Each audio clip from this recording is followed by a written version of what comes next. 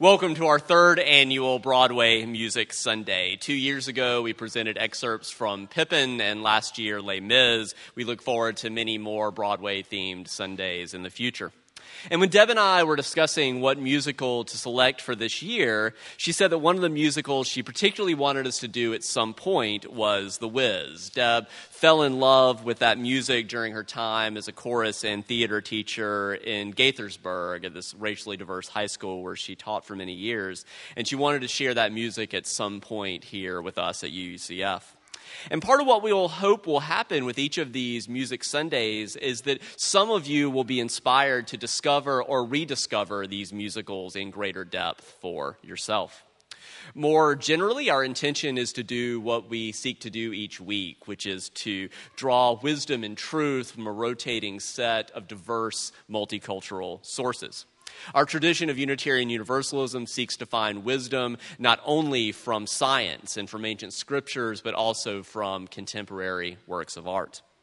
Turning our focus to today, The Wiz first opened in 1974, just about an hour from here in Baltimore, Maryland, before moving to Broadway, where it won 7 Tony Awards, including Best Musical. Did any of you see it on Broadway? All right. Oh, good. So a few. Interesting. How about that 1978 film version? Anyone seen that? All right. It was sort of really critically panned at first, and then has become this sort of beloved cult classic. That's the one starring Diana Ross as Dorothy, Michael Jackson as the Scarecrow, Richard Pryor as the Wiz, Lena Horne as Glinda the Good Witch, and Mabel King as Eveline, the Wicked Witch of the West. And again, although critics at the time uncharitably criticized Diana Ross for being, quote, too old to play Dorothy, there's a lot to commend her for this role. She is Diana Ross. Ross was in her early 30s at the time, if you're curious. And interestingly, she's actually the only member of the film's principal cast who is still alive at this time, which is both tragic and makes me think with a little bit of schadenfreude, who's too young now. So, how about The Wiz Live? Anybody see that on TV? It was like 2 years ago or so. All right, a few of you. For what it's worth, although the 1978 film version has undeniable star power, vocally, the singing on the original Broadway cast recording is my personal favorite. But I can also see the appeal of the film version. You get to see the visuals, you get to see it being acted out. Now, the original Broadway version of The Wiz was set like the original Wizard of Oz, but it was the 1978 film version that changed the setting to New York City. And that choice to stage the original Broadway version with an all-black cast and then to shift it to an urban setting with the film version is part of what was known as this black-led blaxploitation movement of the early 1970s. That first wave of blaxploitation influenced a second wave in the late 80s and early 90s. Think about Spike Lee's Do the Right Thing and John Singleton, Boys in the Hood. So it was black directors who grew up on these 1970s black-led blaxploitation films. We see that manifesting a new generation of that in the late 80s and 90s. It's also in Quentin Tarantino's films very explicitly, as well as hip-hop culture generally. But a lot more to say about all that, but I'm getting a little too far away from the Wiz. So let me also switch the directions and say when we look the other way, Broadway's version of The Wiz was released on the 75th anniversary of Frank Baum's classic children's novel, The Wonderful Wizard of Oz, that was originally published in 1900. Baum wrote 13 additional Oz books. Some of you may know the sequels to The Wizard of Oz, and that famous film adaptation with Judy Garland was 1939. Now, I'll get out of the way shortly and we'll get to the music, but any of you that know me well know that we're not going to bring up The Wizard of Oz without me talking a little bit about the nerdy allegorical interpretations of that mythology. And it's interesting to note that although that original book was published in 1900 and the film version in 1939, the allegorical interpretation did not break into public consciousness until 1964, when a high school teacher named Henry Littlefield published an article titled "The Wizard of Oz, A Parable on Populism." It invited readers to look beneath the story to see a potential symbolic allegory about U.S. economics and politics in the 1890s. That was the decade when Baum was writing his book that was published in 1900. Now, as far as scholars can tell, Baum left no concrete evidence that he consciously wrote The Wizard of Oz as a political allegory, and virtually no one read it as one until 60 years later. Baum died in 1919 at the age of 62, about 4 decades too early to ask him what he would have thought of these interpretations of potential monetary symbolism in his writing. Of course, even if authors are still alive, they sometimes misrepresent their intentions to critics for various reasons. Moreover, there are times that writers unconsciously incorporate symbols and archetypes into their writings, even not meaning to on a conscious level. So proponents of the allegorical interpretation see The Wizard of Oz in all its versions as about the plight of Western farmers in the late 19th century who had been economically devastated in the decades following the Civil War, not by inflation, but by deflation. In 1896, William Jennings Bryan was the presidential nominee both for the Democratic Party as well as for the Populist Party. And at that 1896 Democratic National Convention, he gave his famous Cross of Gold speech against the gold standard, in which he proclaimed, "You shall not crucify mankind upon a cross of gold." Instead, on behalf of Western farmers, he said we've got to get rid of the gold standard and we need to have a free silver movement, that the government should stamp silver bullion into coins upon demand to increase monetary supply and end deflation. Now, as we proceed with the story, I'll share some more about this allegorical interpretation, but there are many other universal themes. Indeed, our opening song is not about politics, it's about parenting.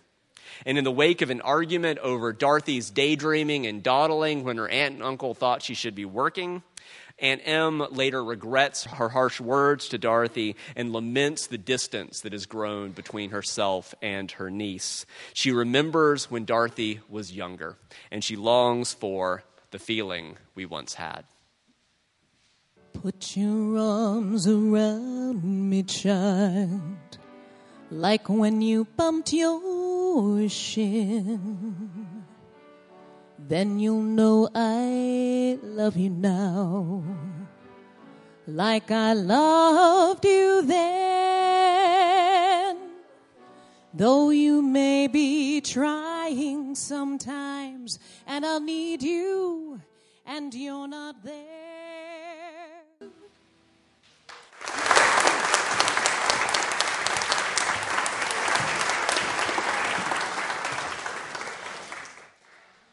Not long after that family conflict between Aunt Em and Dorothy, a tornado picks up Dorothy's family farmhouse, and unlike her aunt and uncle who were in the storm cellar, Dorothy's in the farmhouse, and she's carried inexplicably to the land of Oz.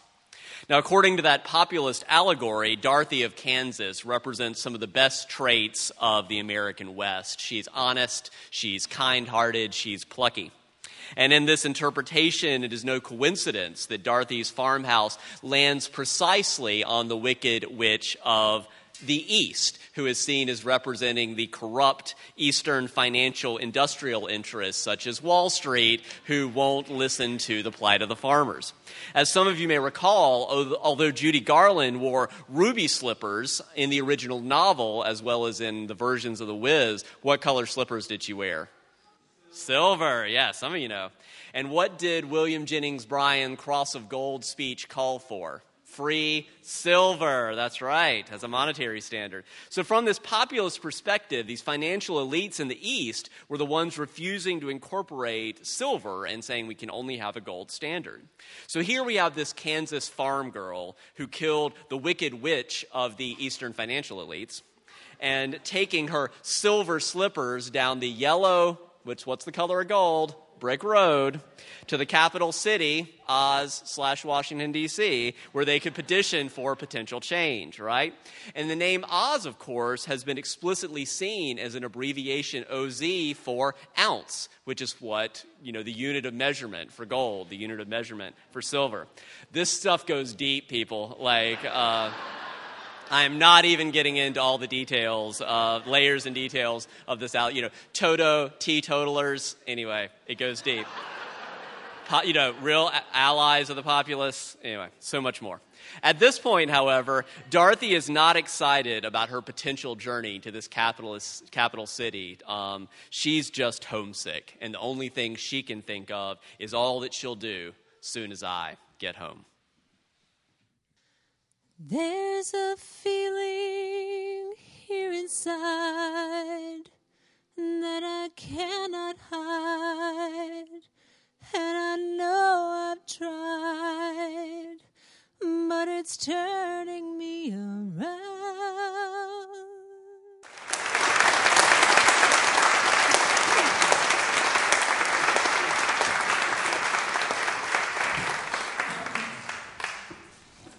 Dorothy soon comes to accept the reality of her situation and begins her journey.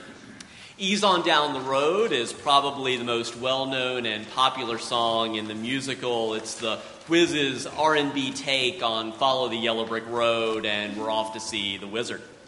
And as I've been listening to and reflecting on this musical in recent days, it's this song in particular that has sort of resonated unexpectedly with my meditation practice. It's the one that keeps coming to mind. I personally have the most experience with sort of concentration and mindfulness practices, so breath counting and noting. But recently I've been exploring some basic aspects of what is known as Mahamudra meditation. Now that's a large and complex tradition in Buddhism, but I'll give you just a taste of it.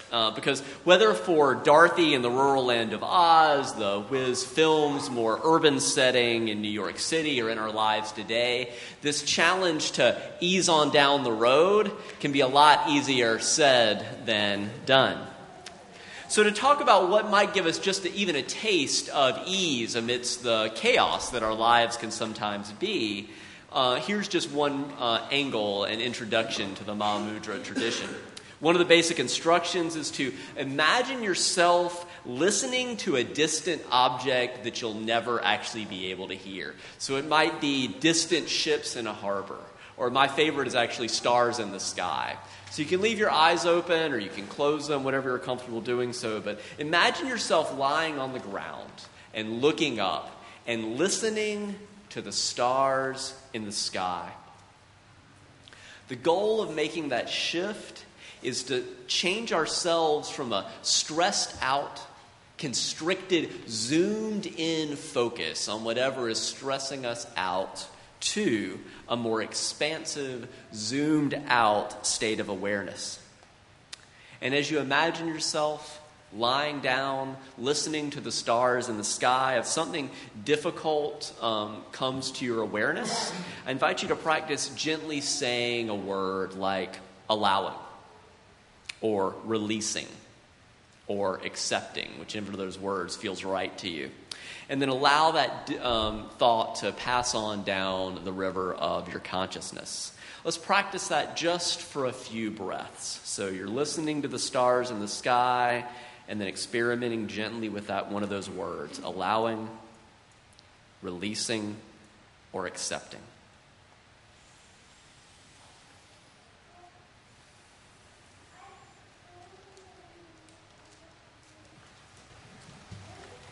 I invite you to gently return your attention to the room, and I offer that practice to you of allowing, releasing, accepting as something you might experiment in the coming days and weeks to try to get a taste of what it can feel like to ease on down the road.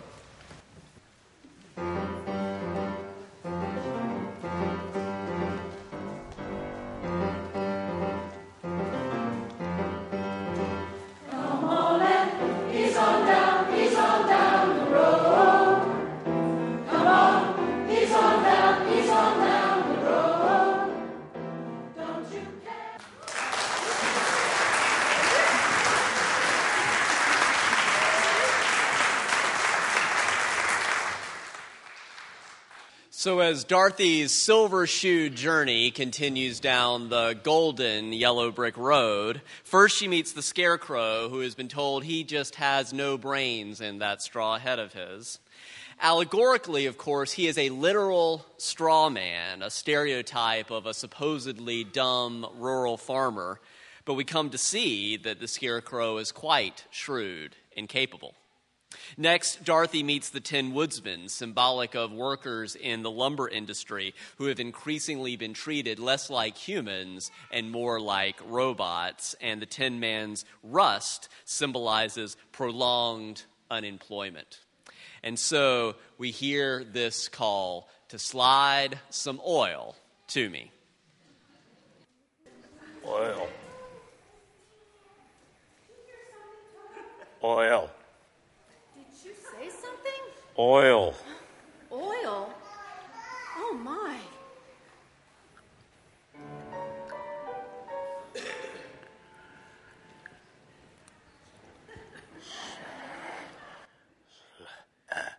Slide some oil to me.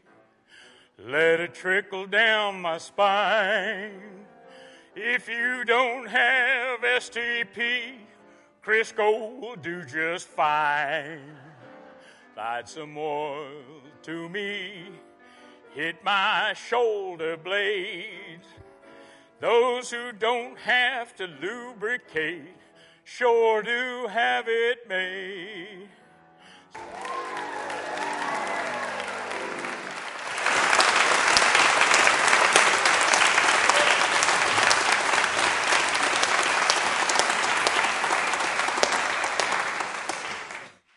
As Dorothy continues down the yellow brick road, she soon encounters the third and final companion on her journey. He presents himself as mean, but soon proves to be a cowardly lion. And after a harrowing fight in the forest, in which the lion again gives in to his cowardice, Dorothy tries to embolden him to embrace his true nature and be a lion. There is a place we'll go where there is mostly quiet, flowers and butterflies, a rainbow lives beside it. Be a lion.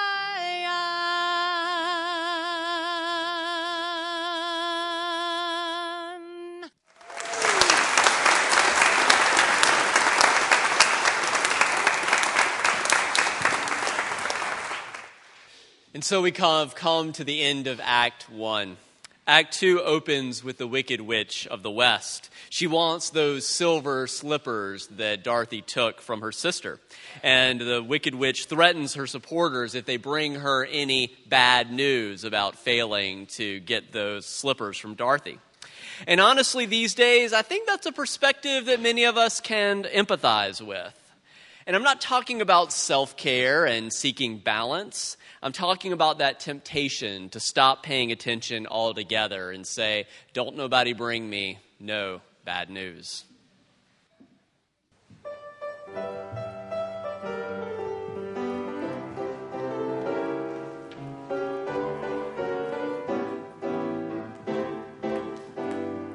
When I wake up in the afternoon, which it pleases me to do, don't nobody bring me no bad news, 'cause I wake up already negative and I've wired up my fuse. So don't nobody bring me no bad news.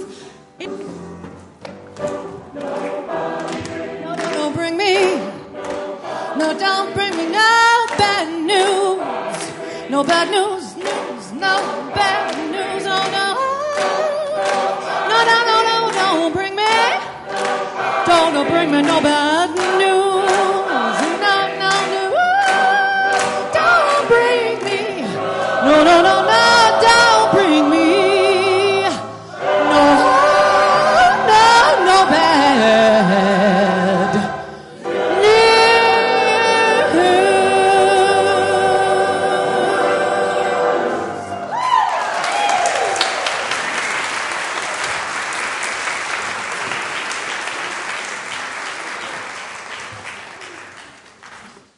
So when I feel that sense of I just don't want any more bad news, sometimes it is time for a media fast, to get out into nature, to seek some balance in your life. Other times, though, I'm reminded of a piece of wisdom from the spiritual teacher Henry Nouwen that's really stuck with me through the years. So when I think about the ways in which it can sometimes feel like current events are nothing but toxic to one's attempts at spiritual growth, I'm reminded of these words from Nouwen. He writes, "Not too long ago, a priest told me that he canceled his subscription to the New York Times because he felt like these endless stories of war and crime, of power games and political manipulations were just disturbing his mind and heart and making it feel impossible to meditate or to pray."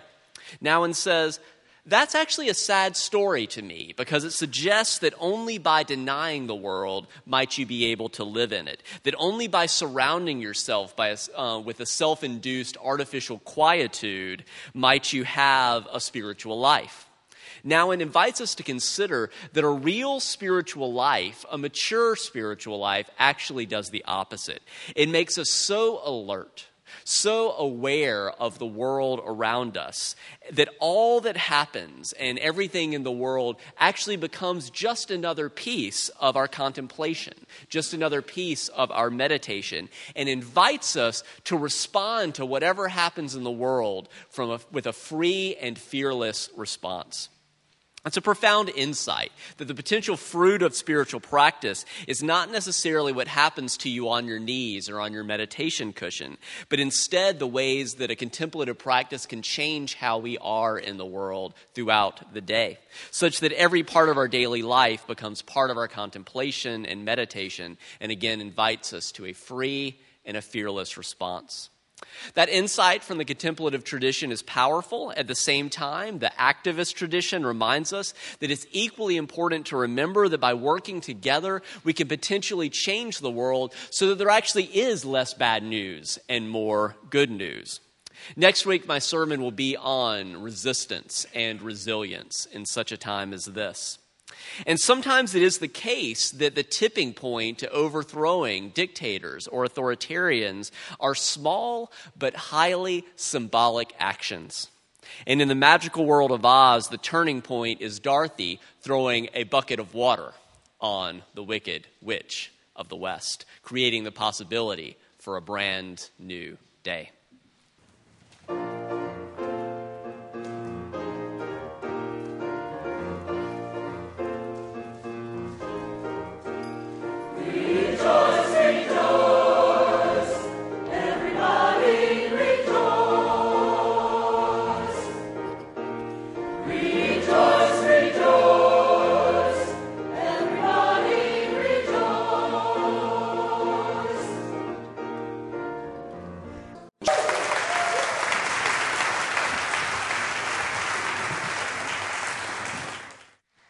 So having defeated the Wicked Witch of the West, Dorothy thinks that she and her company are now home free, only to discover that the Wiz is a con man who tries to go back on his promises. But then the lion accidentally exposes his illusion, and it turns out that the fabled and frightening and seemingly all-powerful Wizard of Oz is actually just a balloonist from Omaha named Herman Smith, whose balloon had blown into Oz similar to the way that the cyclone had carried Dorothy's farmhouse. Fortunately, Glinda, the Good Witch of the South, appears to remind Dorothy and friends that on their journey, they have actually already shown many times that the traits they are seeking from the wizard, courage, intellect, heart, are already present within themselves. They don't need the external validation of some alleged wizard. They just need to believe in yourself. If you believe within your heart, you'll know that no one can change the path that you must go. Believe what you feel and know you're right, because the time will come around when you say it's yours.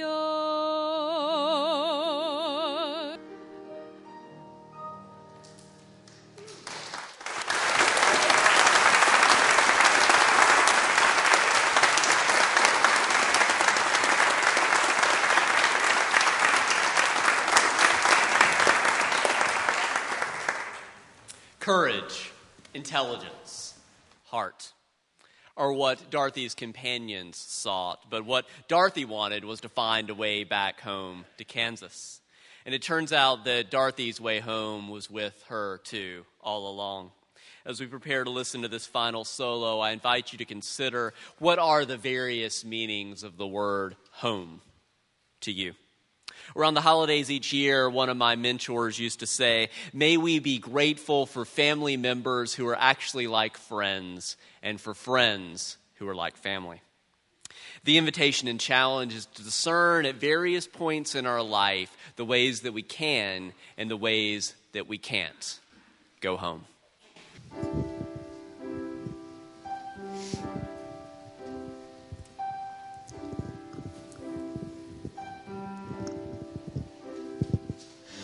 When I think of home, I think of a place where there's love overflowing.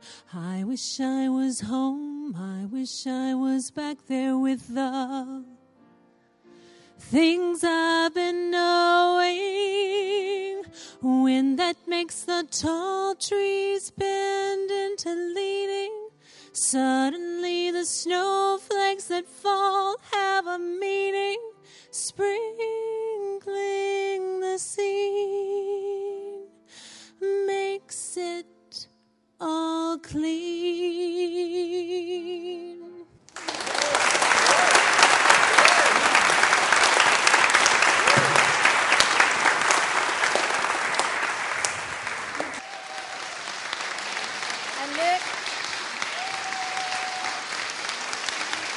Nick did a lot of work on this. Can I have my choir soloists? Lots of people put in a lot of work on this.